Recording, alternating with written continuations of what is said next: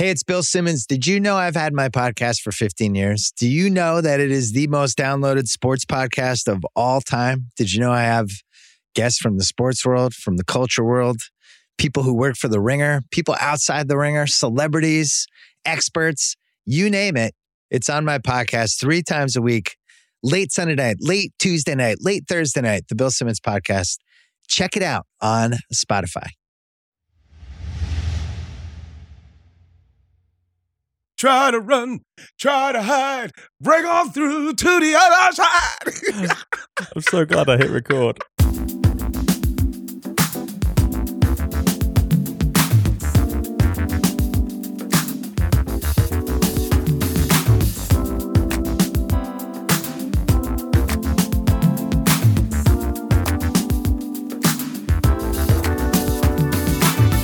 Hi everyone, and welcome to Wrighty's House on Ringer FC. Hope you're all safe and well.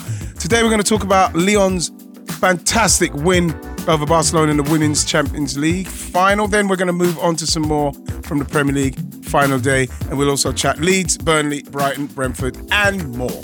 And my guests are Mayowa Quadri and Mr. Carl Anker. How are we doing, fellas? Good, it's been a while. It's been a minute, huh? Has. That's Too what I'm long, saying now. I'm good. I'm taking that from Mayowa. It's been a minute, man. Too long. Carl, what can I say? How's your head this morning, bro? My head's a little sore. I can't lie. I got in about 2 o'clock in the morning. I had a really nice conversation with someone who distributes books in Devon. So I was up a little bit late talking about books. Please, can you explain? Can you just explain to our listeners, please, Carl, why you was up so late? The reasons.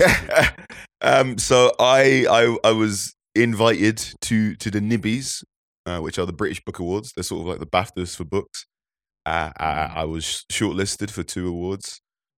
The You Are a Champion, the book I co-wrote with Marcus Rashid, was nominated for Best Children's Nonfiction and Best Overall Book of the Year. And I'm pulling a face because I still can't find the words to say this, but we won both. Two times? Yes, bro. Two times. And the 2-time. You know something?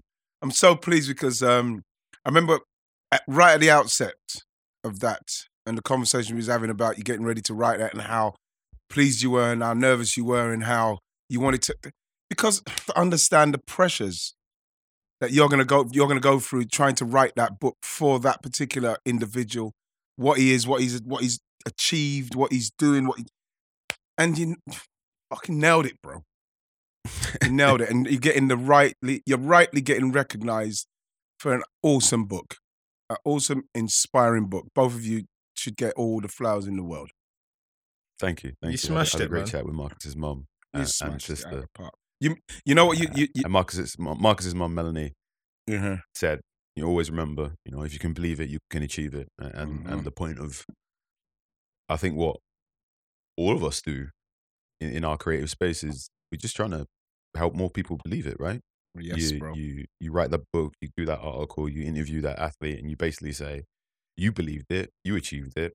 What's the advice you can give to the next generation? What's the stuff you want to give to the next people? And I think that's great. I absolutely love it when Mayowa is interviewing any athlete, and there's always a bit, maybe like 5 minutes in, and you can just see the athlete start smiling. Yes. They can't help themselves because this is a good conversation. Yes. I'm like, it's gum. So it's great stuff. Honestly, What's happening, Moyes? I'm good, man. It's good to be back, man. I've missed you guys. We We back missed in you, the bro. mix of But you things. got the Ute, man, bro. Yeah, man. It's been good. This morning was kids are funny, man. They do something to you, don't they? But it's, Honestly.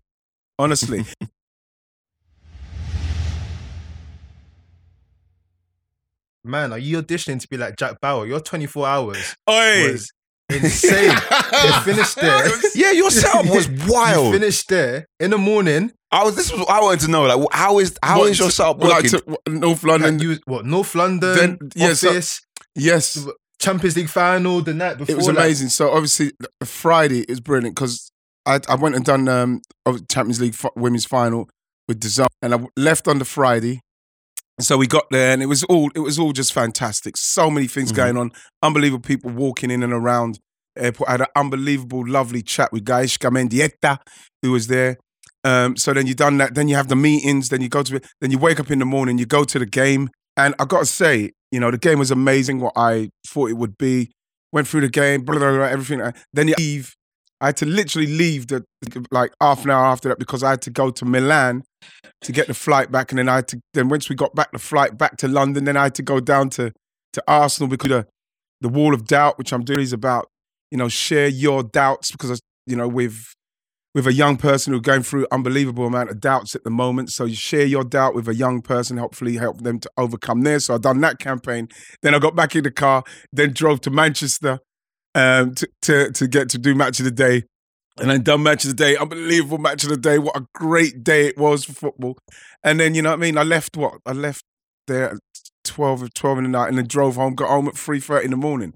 It was, and you know what? If I could have chosen a 24 hours, I don't think I could have chosen it better than what I had to do in there because every single thing I'd done in that kind of 24 hours, Carl, was so worth it. The Champions League final, the Women's Champions League final was amazing from start to finish. It was like the matchup with the two teams, Lyon being the dominant force, Barcelona coming in now with all their justified hype, like I said, coming into a game where they're now trying, fellas, to actually say, right, we've been so dominant and we're, this is us. Because when Barcelona came, right, I saw when Barcelona's coach came, they came with music, they walked off, they looked amazing, the confidence was exuding out of them. And this is something else with football, what you can never, ever judge. There's nothing that me looking at them with all the experience I've had, looking at football players, watching them when they're coming to play in a game, I could never have thought that they would have started a game. The kind of pressure, they kind of cracked under it, guys. They cracked under it, and Lyon were amazing in the pressure and their game plan. Unbelievable. There was an amazing description from my friend Kim on Twitter that said Barcelona rocked up to the Champions League final thinking it was going to be a football game, and Lyon turned it into a hockey fight, which I think, the two big moments this weekend, Lyon beating Barcelona, those ridiculous 5 minutes with Manchester City and Aston Villa. Yes.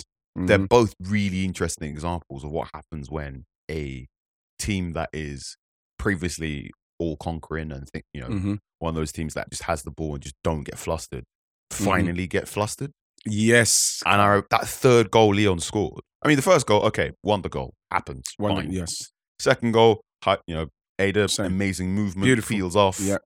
Beautiful 1-2. But it's that third goal where Barca just cannot get out of the press. Full court press. This is it. Like aggression. Yeah. And you know what the thing with that, Carl, is that what I was trying to explain, things like they're not getting the kind of pressure in their own league and in certain games leading up to the Champions League, where when they lose the ball and a team is in their face to the extent that Lyon was, they literally didn't know what to do. And that last goal looked kind of chaotic from their point of view, but Lyon had the plan. When we spoke to Ada Egerberg after, she said they wanted to keep them under pressure. They wanted to see them guys, what they will be like with the kind of pressure that they're going to try and put on them for the whole game. And it was when you watch it, and like you're saying, rightly saying, to watch teams that are so dominant, just all of a sudden lose it like that was amazing. Obviously, Man City found it, but Barcelona couldn't get it back. But do you know what I loved through all of this in both examples, which is really telling, is it was two examples of teams, if you talk about Man City and Lyon, that in moments of difficulty, they have to pause and say, do not forget who you are. We are the best of the best. With Man City, it was a thing where for the first time ever, you saw them flustered trying to play long ball. Then out of nowhere, it said, hold on. This isn't right. We do, 5 goals in 3 minutes. You bring on Gundo, who won the league for you last season, and said, listen, back to basics. We are the best and no one can talk for us. What I loved about Ada was before 20 months out, she was injured. 20 months. Yeah. There was all this talk about who the best in the world and everything. And she came and there was a lot of stick talk before. And it was like, listen, we can be as confident as we want. I'm coming back for my place as number 1 player in the world. And we are going to prove to you that our Champions League heritage and who we are is deserving. Yes. And they did that it wasn't even from minute 1, from before the game. They were just up for it. It was just that, listen, you guys have been nice, but we are nicer than you. And they were so respectful to them as well, sure Mayo. Yeah. So respectful to them and for what they've done. But I think that it's a stark reminder to Barcelona because people are saying, I'm watching Barcelona and I'm watching, obviously, watching Lyon over there celebrating and watching the Barcelona players they were standing a little bit scattered because I think that they were bewildered for a team that when they scored 146 goals. I think they conceded 8 up until that point, right? All of a sudden, they've been put in a situation where they've been pressured all the way through. Putellas was still fantastic with some of the stuff she'd done, scored her goal. But the pressure they put on her, we hadn't seen it no time before. And I believe that Barcelona players, when I was watching them, the questions, guys, that must have been going through their heads is, what's going on? What happened? What's just happened? And people are saying, oh, they'll come back stronger. Remember how dominant they've been. They've final.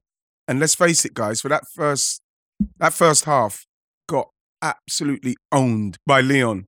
So now they've got to what? They've got to do all this, get to a final and win it to kind of alleviate this and put this in its place in history for them to keep going. And I think that's going to be tough, especially when you listened to Alexia Putellas' interview afterwards, because I got kind of cooked for saying their league don't give them enough stress and pressure for them to be able to deal with this kind of pressure, because I think the French league is getting stronger.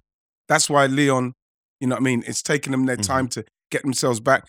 She said it, Putellas said, we need that. One of my favourite football people on Twitter, all of her reading, is Grace Robinson at Grace on Football. And she once wrote this amazing thing on the Bundesliga tax. And she said, the Bundesliga tax isn't necessary, and she argued that the Bundesliga tax isn't necessarily about quality in like strength, right? But what it might be is just tactical variance. So if you look at the Bundesliga, most teams defend middle block, counter pressing. Everyone basically tries to play the same style of football. And then the Premier League, you can play Burnley one weekend, and then you might have to play Southampton the next weekend, and then you might have to play Chelsea the weekend after. And that's 3 very different styles of football. And I think this is what you're seeing with Barcelona. They are very brilliant in their league at playing one kind of football. And it's remarkable, right? And I still can't forget what they did to Chelsea in the Champions League final not too long ago.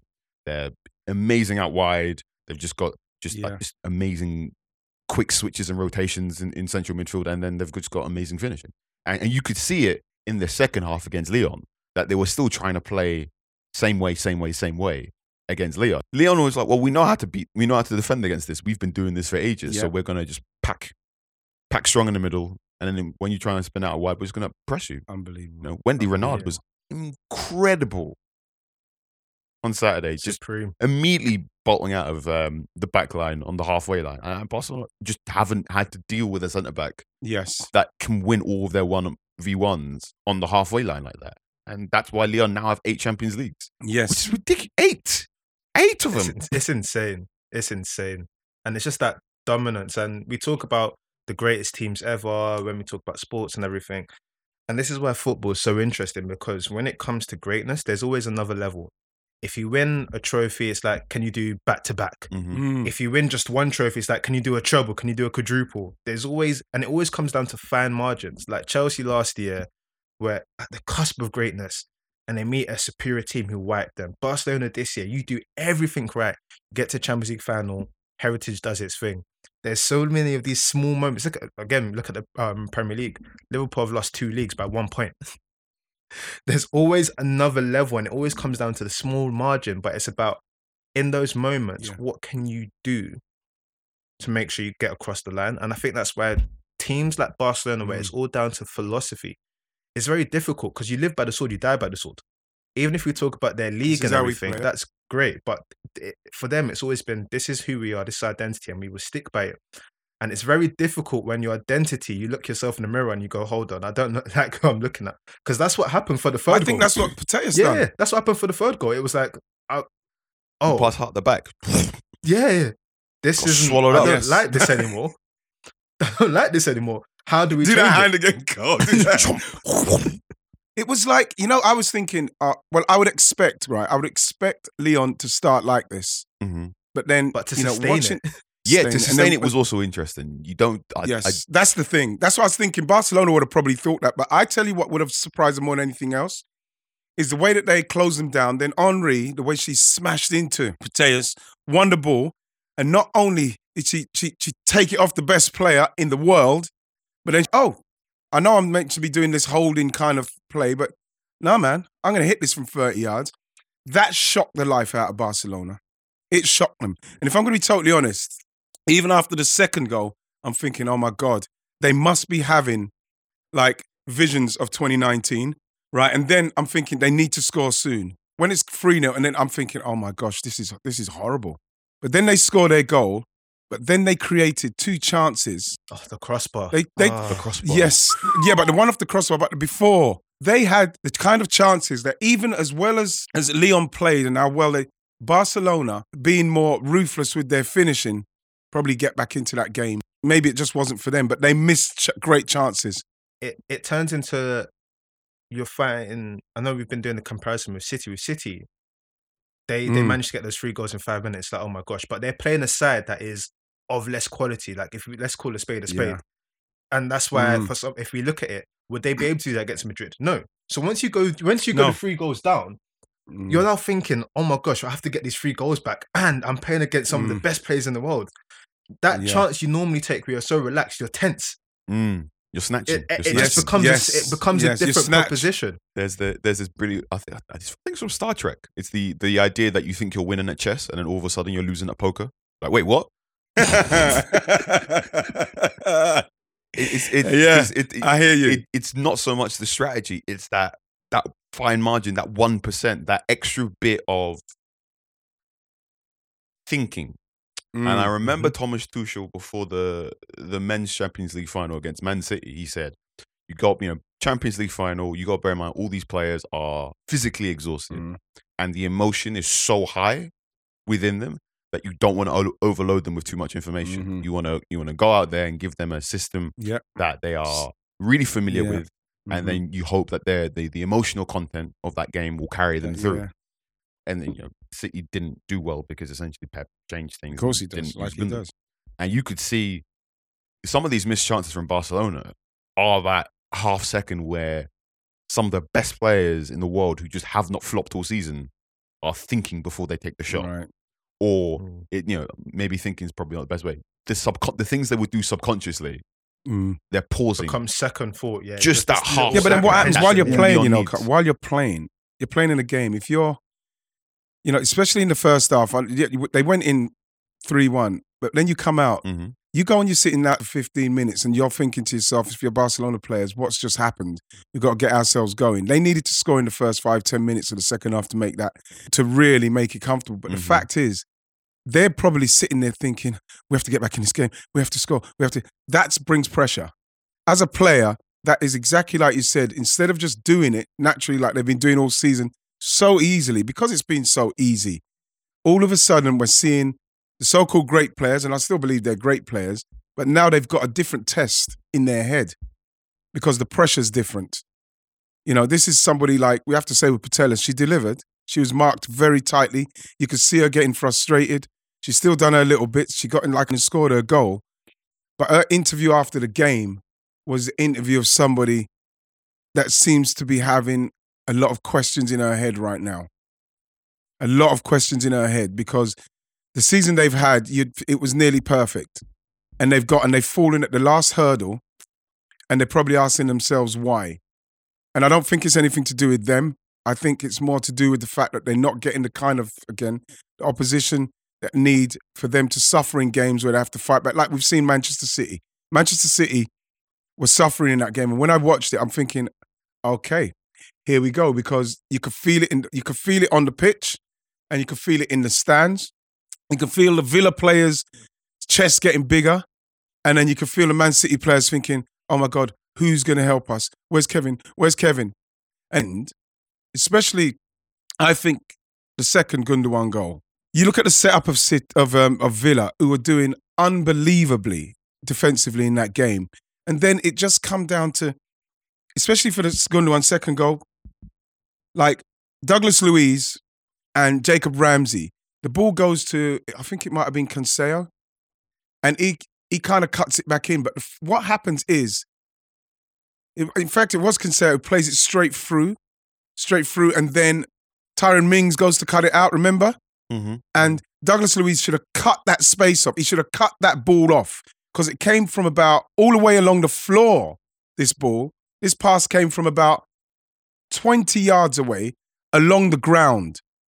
And then you look at Jacob Ramsey, and it was, Douglas Luiz, who got drawn towards Kevin De Bruyne, who was on the right, and left the massive space that they were trying to play into Jesus. And then, again, that mistake from Douglas Luiz, Stevie Gerrard looks at that, he says, why have you come across? Stay and stop that pass. And then you look at the from an England international in Tyrone Mings, touch with the amount of space that he had. Even if you do have a bad touch, you should still be able to get it. It was so bad that Kevin De Bruyne, who was behind them two, was able to come in, pass the ball down to the right. They cross it, Gundogan scores. And what that said to me was, and exactly like you said at the start there, Mayoa, all of a sudden, we have to play how we play. This is how we play.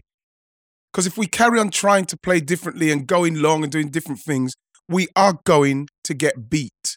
It just goes down to the margins, man. Liverpool have lost the league for me. And if we're going to really go down to fine, like the minutiae of how close Liverpool came to winning the league, and it was down to, I'm just going to say, Douglas Luiz goes in that space, then they can't pass it in there.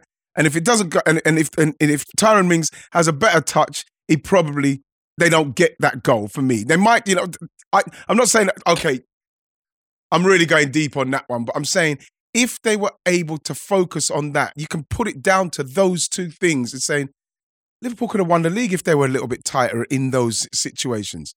Do you understand what I'm trying to say there? I think it's ridiculous. You consider this is a 38-game season. And it could come down to that. And the Premier League was decided on a centre-back having a bad touch, thinking too much in a certain moment, and Douglas Luiz basically getting sucked into thinking about one amazing talented player, forgetting the other one. And it's that small. And it's the that final day. Oh, come on, man! It's amazing. Right, there was a time while Mara, how did you watch your one? Because I want to know your setup. So this is where it was really funny. So before that, I was gonna say, based on what we're talking about, closing the Women's Champions League final and linking into this, right? When you were playing, did you ever have a moment where you saw like an amazing goal and you thought, "Oh my God, we're screwed"? Because for me, that Henry goal in the Champions League final, if you can see that Champions League final, you're thinking, you know what? Okay, we're not winning today. That Coutinho goal, when that goes in, you're thinking, okay, you know what? Honestly, and the way he eyes the Edison. Is raps. It was he eyes it. But like you see that goal. Like you're right. When Henry scores that goal against Barcelona, you're feeling oh my gosh. But then when you've already scored, and again, you could go down to the fine details and the small margins. But Ollie Watkins has a chance in that game that probably could have made it 3-0. Oh my gosh, how have you missed that chance? When it went to 2, you're thinking, oh my gosh, City. You've blown it. Because I know for a fact Liverpool are going to beat Wolves. I know the goals are coming. But like, honestly, I wanted Liverpool to score and go into the place where they were winning. Yeah. Because the league. They were never actually winning. So it's funny because Carl, you asked me how I watched it. So I was at the Chelsea game.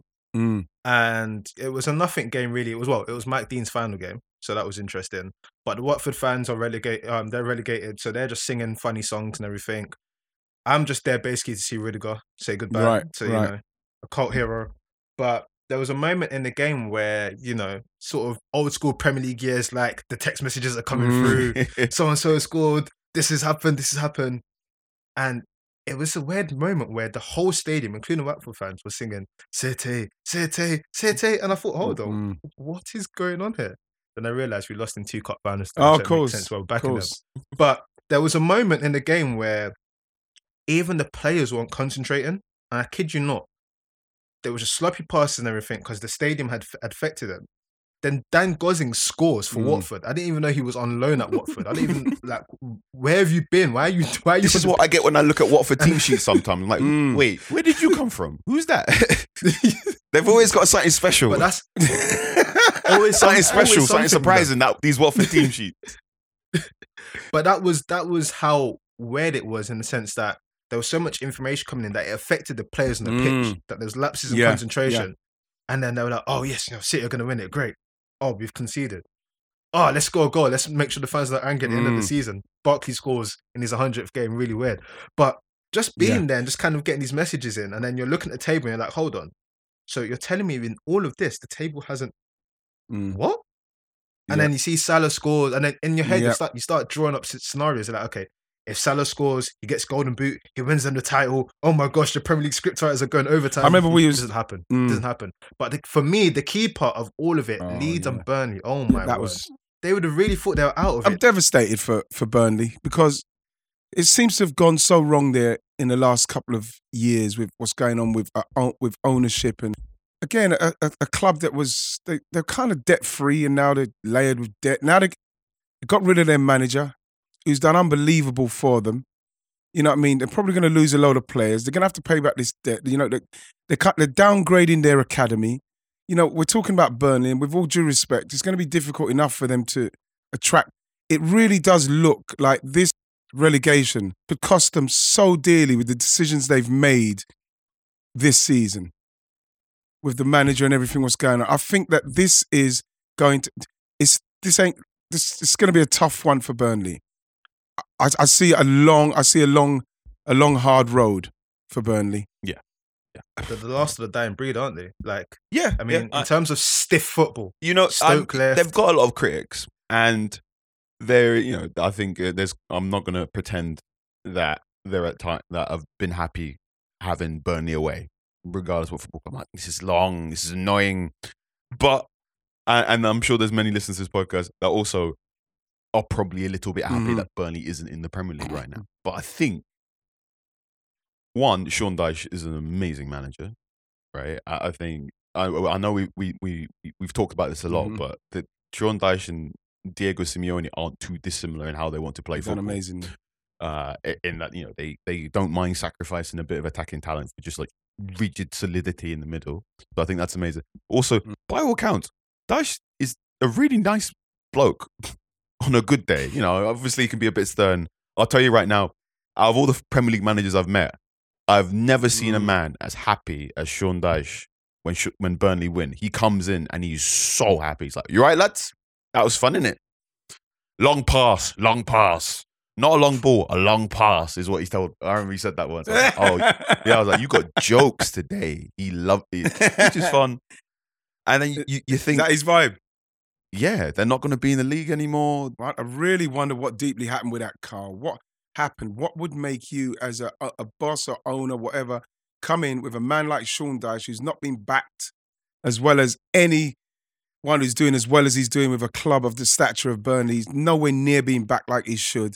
And what happened in somebody's mind, somebody's head, what say, listen, what we're doing, I don't think he could take us forward. Somebody who's not been backed. What? And he stayed there.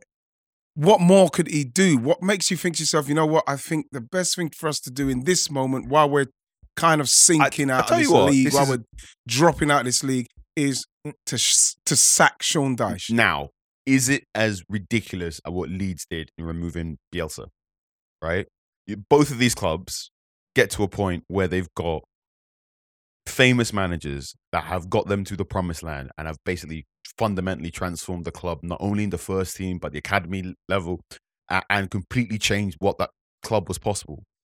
And both of them get to a point this season where they ain't cutting it out. They ain't doing it no more. And the injuries are piling up. Yeah, okay, they haven't been back in the transfer market or whatnot. But it's probably got to the point where the players aren't listening to the manager as well as what they used to be. And Leeds went, we're going to have to do it. We're going to have to bite the bullet and get rid of him. And Burnley did that a bit later. And again, fine margins, right?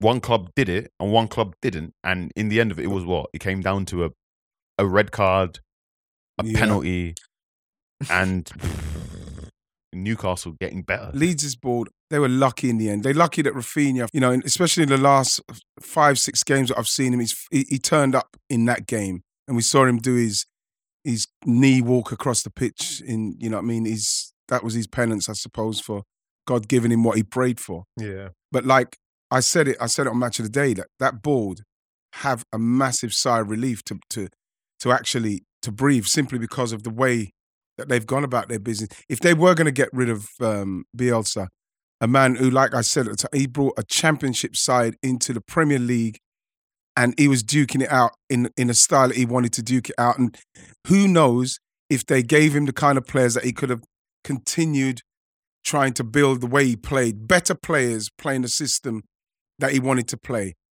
Okay, they didn't do it. He was trying with these players. They couldn't do it. Now, I believe that either should get rid of him earlier or, give him a chance to try and get out of it at least. But they sacked him. Okay, they made the decision to sack him, after not really backing him. And then I think the injuries that they have, you can't blame anyone for that. That's just what happens. And then they sack him, they bring in Jesse Marsh, and then in the end, they scrape by.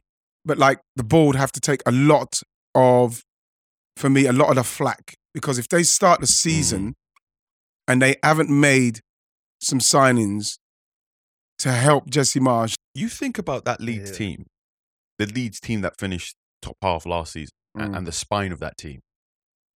That team, that's the spine of that team. So, Bamford, Phillips, whatnot. Cooper. Those players were not fit enough to play together until March. Yeah.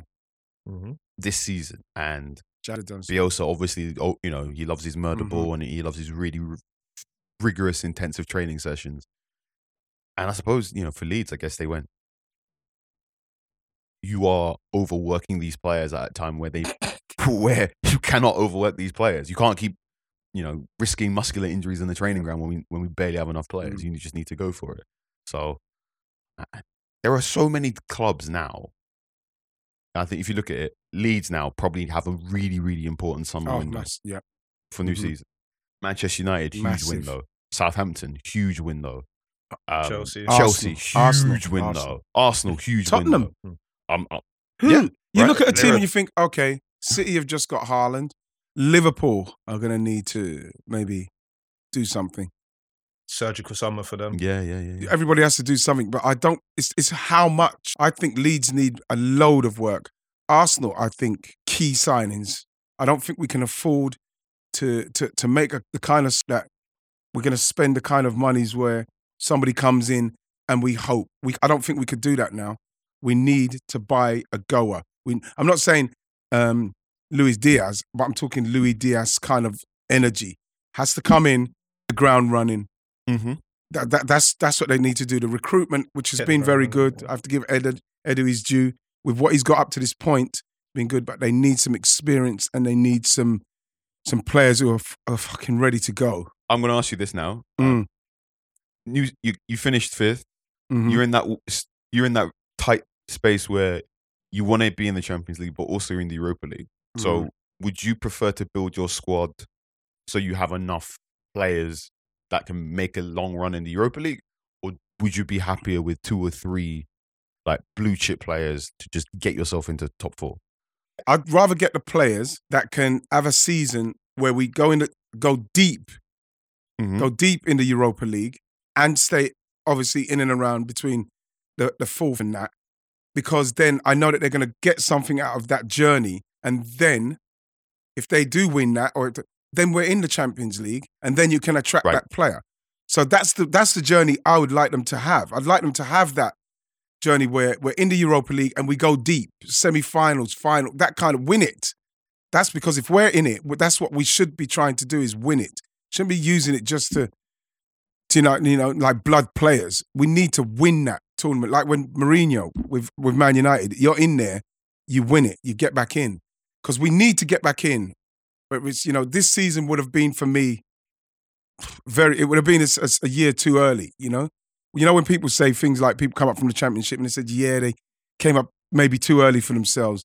I believe that the work what they would have had to do if we went up would have been really, really tough and a lot of pressure, because they're trying to get that player to stay in the Champions League places and that. But I think if we can get those players for Europa League to go with what we've got and have a really good season and hopefully win it. We should be trying to win it for me, Carl. And then get back in the Champions League. Then you can attract that other player then with a season season in lieu. I like that description because you basically want to use the Europa League to teach the players how to win games, and how to win those fine margin moments. Exactly, right? Carl. So you want them to have that year because the year they've just had, they will have. If they're intelligent players and understand and ambitious, they'll learn from the latter stages of this season, especially, and the start of the season, because the pressure that the Arsenal players, Arsenal, the youngest team in the league, were under at the start of the season. Remember, they were bottom of the league. And then to get that back, Mikel, change the whole culture of it, get the fans back on board. You know what I mean? There's no noise upstairs. It's all football. We had a decent run. Like I keep saying, we flew a bit too close to the sun. We were a bit Icarus. We came back to earth. But the fact is, the journey should have taught them something mentally, what it means. Because when you look at what City have to do, and yes, City got money to buy the players, but the same thing with the mentality. It's a mentality thing. Liverpool's mentality. Nowhere near the money what City have got. Mm-hmm. For Liverpool to be hanging on to City's coattails is a miracle with the resources that City have got. They've taken Sterling, Gundogan and Zinchenko off the bench, for Christ's sake, and they left £100 million Jack Grealish on the bench. People talk about, everybody says about the money. Yes, he's managing that team because they're an unbelievable squad of players, but he's got the capability of doing that. Whereas Liverpool, they don't. They have to make sure that they go wisely in the transfer market. At the same time, with us and what Edu and Mikel's doing, I think I think we're in the right place. Whilst we're here, I think it's a really good time to cast our minds back, and I want to give props to a team and a certain gentleman, because we mentioned Arsenal there and just missing out on top four. We mentioned Spurs as well. But there was one team that caused chaos in North London on back-to-back weekends. Back-to-back weekends. Brighton, bro. Big Potter. Went to North London. Big Potter. Went to North London. Back-to-back weekends. Oh, my God. L for you. L Jesus. for you. Now figure out who's going to get Champions League. When you look, and again, Mayo, the chances. If they were able to finish off the chances. We saw the second goal they scored. Pascal Gross, right, was the kind of goal that they've been making that kind of chance since Brighton have been here, but they haven't got that striker, what scores the goal, what gives them the capability of sitting back a bit, playing and just maybe nicking another one or just managing the game. They just don't take chances. And they've still finished 9th. They lost 5 games on the bounce. Yeah, they didn't score a goal at home for like Remember when he had to do that? Remember when he had to address the fans after the league and say, game? Whoa. We need to look at our history a bit here and see, these fans are kind of forgetting the history of what's going on recently. He had to just pull them up a bit, and they had to take that on board. They had to swallow that because he's right. Do you know I have to give them flowers though, right? Because after that 5-game loss, especially at that point in the season where a team like them who typically finish 15th, 16th, I think there was a season where they finished 13th, it gets to a point where it's like, we're not going to get relegated. You kind of go into, I call it a beefer mode, where you start, calling your assistant, can you see if the Villa's available? You want to book this for the boys and everything. That part of the season. But they've been unbeaten since that 5-game, they've been unbeaten. They've won like 5 or 6 of those games. They beat United 4-0. I was there. They went to Now, so one thing that I always think of, last season, Graham Potter did an interview with the BBC. Graham Potter did an interview with the BBC, and he said, if you look at the Premier League, 85% of the league position is decided before a ball is kicked. He goes, before each season, 85% of the league table is done. He goes, who's going to be competing for the Champions League. Who's going to be competing for relegation. Yeah. But he says that extra 15%, that's where I have to work. Wow. He goes, that 15% is where you have to be smarter. You have to think. You have to be intelligent. You have to be hopeful. You've got to be fit. And he goes, we just have to work in that 15% of hope. And I asked him about this again after the United game. I basically just went, how did you do that to Manchester United? And he said, well, I think it's the same thing. You've got to just make sure everyone at your football club is aligned on a vision. And then you make sure you make good decisions constantly and you remember your process. And he said, this Brighton team's good, but for where Brighton want to be, not everyone at Brighton's going to be there for that journey. He says some of those players are going to be too good and will need to be and will be bought by other players. He said, and he also gave the impression that some of the players, he goes, we have to get good at buying them. We also have to get good at selling them because he basically admitted there are also going to be times where some players who might have been there for 2 or 3 seasons will get to a point where like, okay, well, we want to now start competing for 7th and 8th, and you might not be that player, so we're going to have to move you on as well. And it's just that thing of there are some clubs in this league that have money, and that's how they solve their problem. And there are some clubs in this league that don't have money, and that's why they've got problems. And Potter is amazing in that they don't necessarily have the money, but they go, okay, what do we have?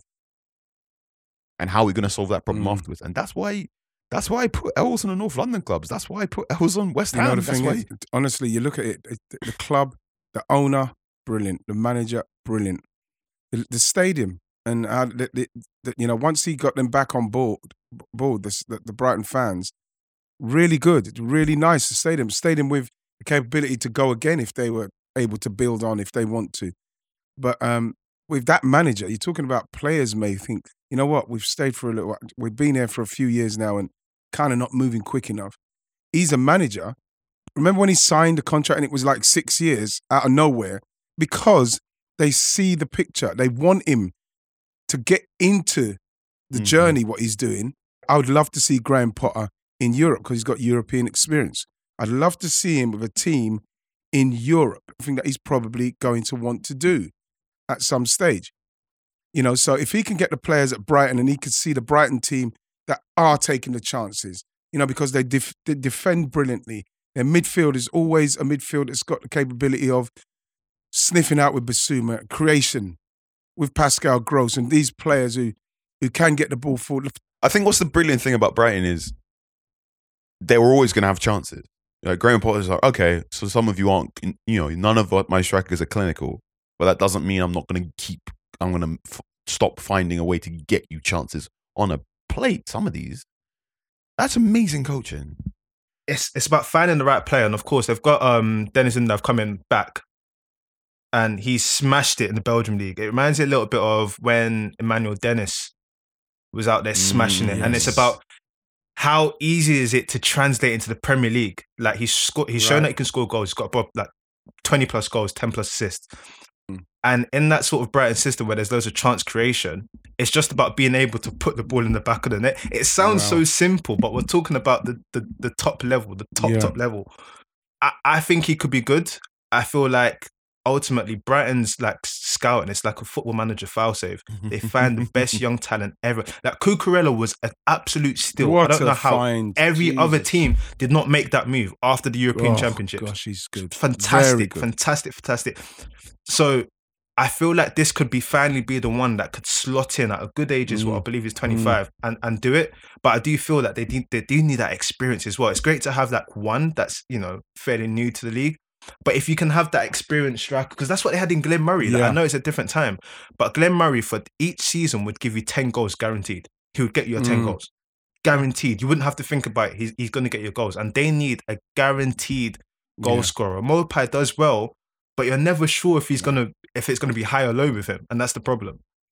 Ian, I want to ask something you mentioned on Match of the Day, where it was you, Gary, Alan, and you were all talking about the Golden Boot. And I think Gary said, would you be happy with 23 goals in your season? You're like, you did a little joke, and Gary asked, why do you think strikers are able to win Golden Boots with 23? And you said, it's different. They play one up top. And it goes, that inverted winger thing. And then it moved on. What is the inverted winger thing? You see, like how, I think like when we were playing, Salah, the way Mane plays on the width, the wide, Mahrez, that kind of player. Those players who are scoring those, Sterling, those kind of players are the ones who are scoring the goals. Son, those kind of players who, when we were playing, Sonny, Sterling, Mahrez, left winger. I'd see Sonny probably be a right winger. Sterling would be a right winger. Mahrez would be a left winger. Mo Salah would be kind of a left winger. So the way it's happened now, where they don't have, like when we were playing 2 up front or even after that, then 2 up front with Dennis coming inside as the number 10. It wasn't like how it was. Like Thierry, Thierry's probably the person who started that, wasn't he? The winger coming in, but then he went inside as well. But I think that the days of that striker like Al Shearer scored because he's up there all the time, and the way you're getting the ball up there, it's in the box all the time. It's different the way they're playing now. The forward has to come off. You have to go in behind. Then it just comes down to how hungry and how clinical the winger is, like the inverted winger is, because we've seen Mo Salah's on a regular basis another 20 goals this season. Son, 20 goals. He's not up the top line like a striker is. And that's where it's different, because I look at how I would play. My game would have to be totally different to play now. I like to do it because, I'm looking at the same kind of stature as Alexander Lacazette. Would have to come in, link the play. I wouldn't want to come as deep as I've seen him come, but because I want to be in and around the box. But you want to link the play and get in the box.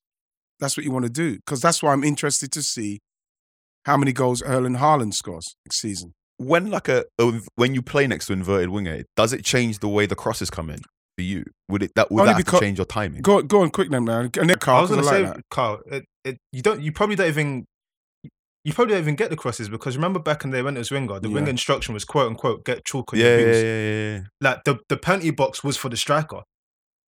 Now he has to share it with these other guys. So if you think about them, the chances that striker getting more, it's everyone else. Yeah, you're sharing it with now, like Mane and Salah. They're sharing it out because you don't make the same runs. You don't get to the near post because you know what the winger's going to do. Because I know that we're going to get the ball to the winger and he's going to get it in as soon as he can. Now you can make a run in the box. The guy will get it and he'll set it back to Trent. He'll set it back to Trent. Set it back to Reece.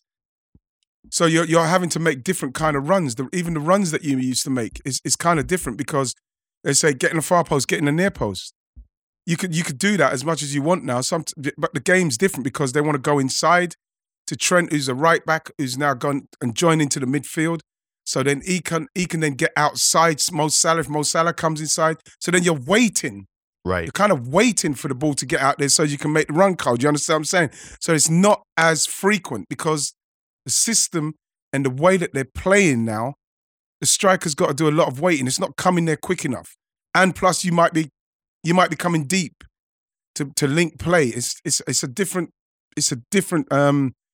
discipline now, being a striker. I think that's why Harry Kane's adapted well to it. I want to see how Haaland adapts to it. It was a Benzema. It's the new age striker now.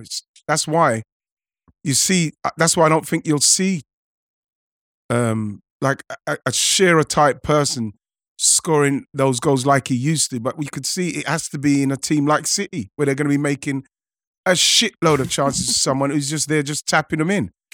And this is why when you see the goals, and we're talking like there's one time they won it on 18 goals back in our day. Michael Owen, Dion Dublin, and someone else shared it on 18 goals. Teddy Sheringham. And that was one of the lowest ever, I think. But 23 now, it's a lot of goals to score in the league. A lot. We're speaking about strikers, but on the team, not more flowers probably, shout outs. Brentford, Absolutely. First season. Yeah, they have to. But the return of the 10 has been so key to that. Christian Eriksen. Oh, come on. Oh, my word. It's going to be interesting as well with that Mayo. What's going to happen with Christian Eriksen? And if he's going to stay with Brentford because they gave him the opportunity, they gave him the stage to say, listen, I'm fucking here and I'm back with a bang as well. So it's going to be interesting to see where he goes. But what he showed is the 10 is here Majestic. to stay. Come on, man. Majestic. We thought it was over. It's Well, not. he That made position people- is yeah. still alive. Christian Eriksen came back and let people know that if you got the right, and if you're playing it right, and they play it too, because when you look at Brentford, guys, there was a time Brentford never spent one day in the bottom three, and there was a time where I'm thinking they're gonna get sucked in, right? Little did I know, Christian Eriksen's on the horizon for them, and as soon as he came, Brentford's team went 15 yards up the pitch, because now you've got somebody in the area of the field, the last third, who can keep the ball and keep it going amongst yourselves. So as then you don't get it somewhere. Like we used to see at the start of the season, they'd get it up. Ivan Toney would try and link it. They'd lose it, bam. So then what happens is that the defensive side of them are nervous about going up and supporting and making sure they don't want to commit too many players. I remember watching them when Eriksen got there. Their team was 10, 15 yards further up and able to then get the ball and pick people out. They've turned it.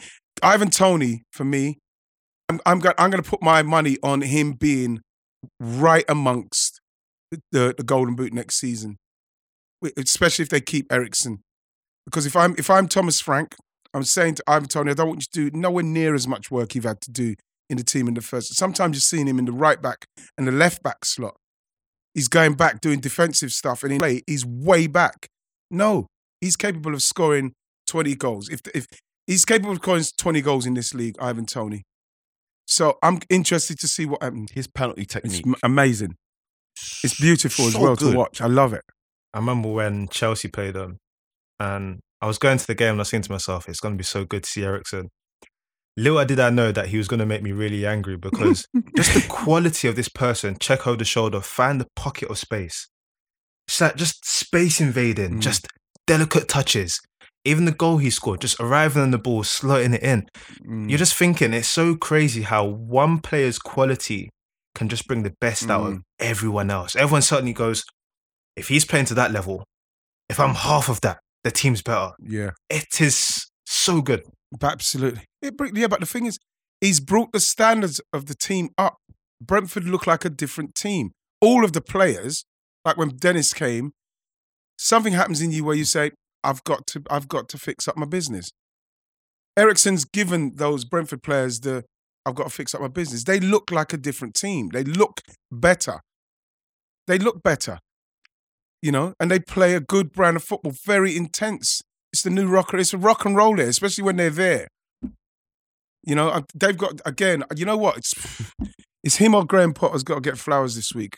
Can we give out 2 bunches? Because they've been magnificent, them two. Magnificent. Sometimes I think about just what the 2022-23 season looks like, right? So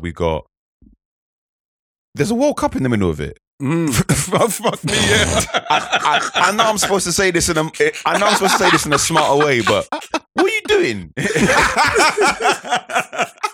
What's going on? What you're doing that? So the Premier League stops for a couple of weeks, then we come back, we play on Boxing Day, and then you got the January transfer window, and then the Champions League as well. Yeah, you're just like, what are you doing? This is like, you know, remember the Hudson video there? Let's not take this. That is what it is. You've been prepping for it. You've been doing Jack Bauer already 24 hours. So yeah, I've done it 24. You're ready. I'm doing my prep. Ready for it. Well, you know what? Can I be honest before we go, guys? If it's anything like that last 24 hours, the football, I have to say, Lyon, massive flowers. I'm probably going to give flowers to Lyon with everything what they've done, coming back, getting their crown back. Barcelona, I'm really sorry. You know what I mean? I'm going to give them something because it's a beautiful season they've had. I've got to give them love there as well. But that was a fantastic occasion, and they did it proud. If I could have a 24 hours like I had, and it manifested in the league, the World Cup, and I'll take it all day. You know what I mean? I'll take it all day because a brilliant weekend, you know? But guys, I think that's it. I'm going to have to say goodbye, my missus. I just heard the doorbell. Guys, thank you so much, man. Good to see you guys, man. Love you guys. It's so good to see you. Thank you very much, Carl Anka. Thank you very much, Mayara Quadre. Listen, guys, what can I say? Thank you so much for listening this season. I hope it's been worth your while, and make sure you come back again next season. I'm going to be taking a couple of weeks off, in fact, and then I'll be back on for the Women's Euros, because I'm not missing that. So hopefully you guys then. But until then, make sure you stay safe and stay well. Have a well-deserved break, man, and treat yourself to something nice. And I don't just mean like an ice cream or something. Something really nice. So take it easy. Have a great time. God bless.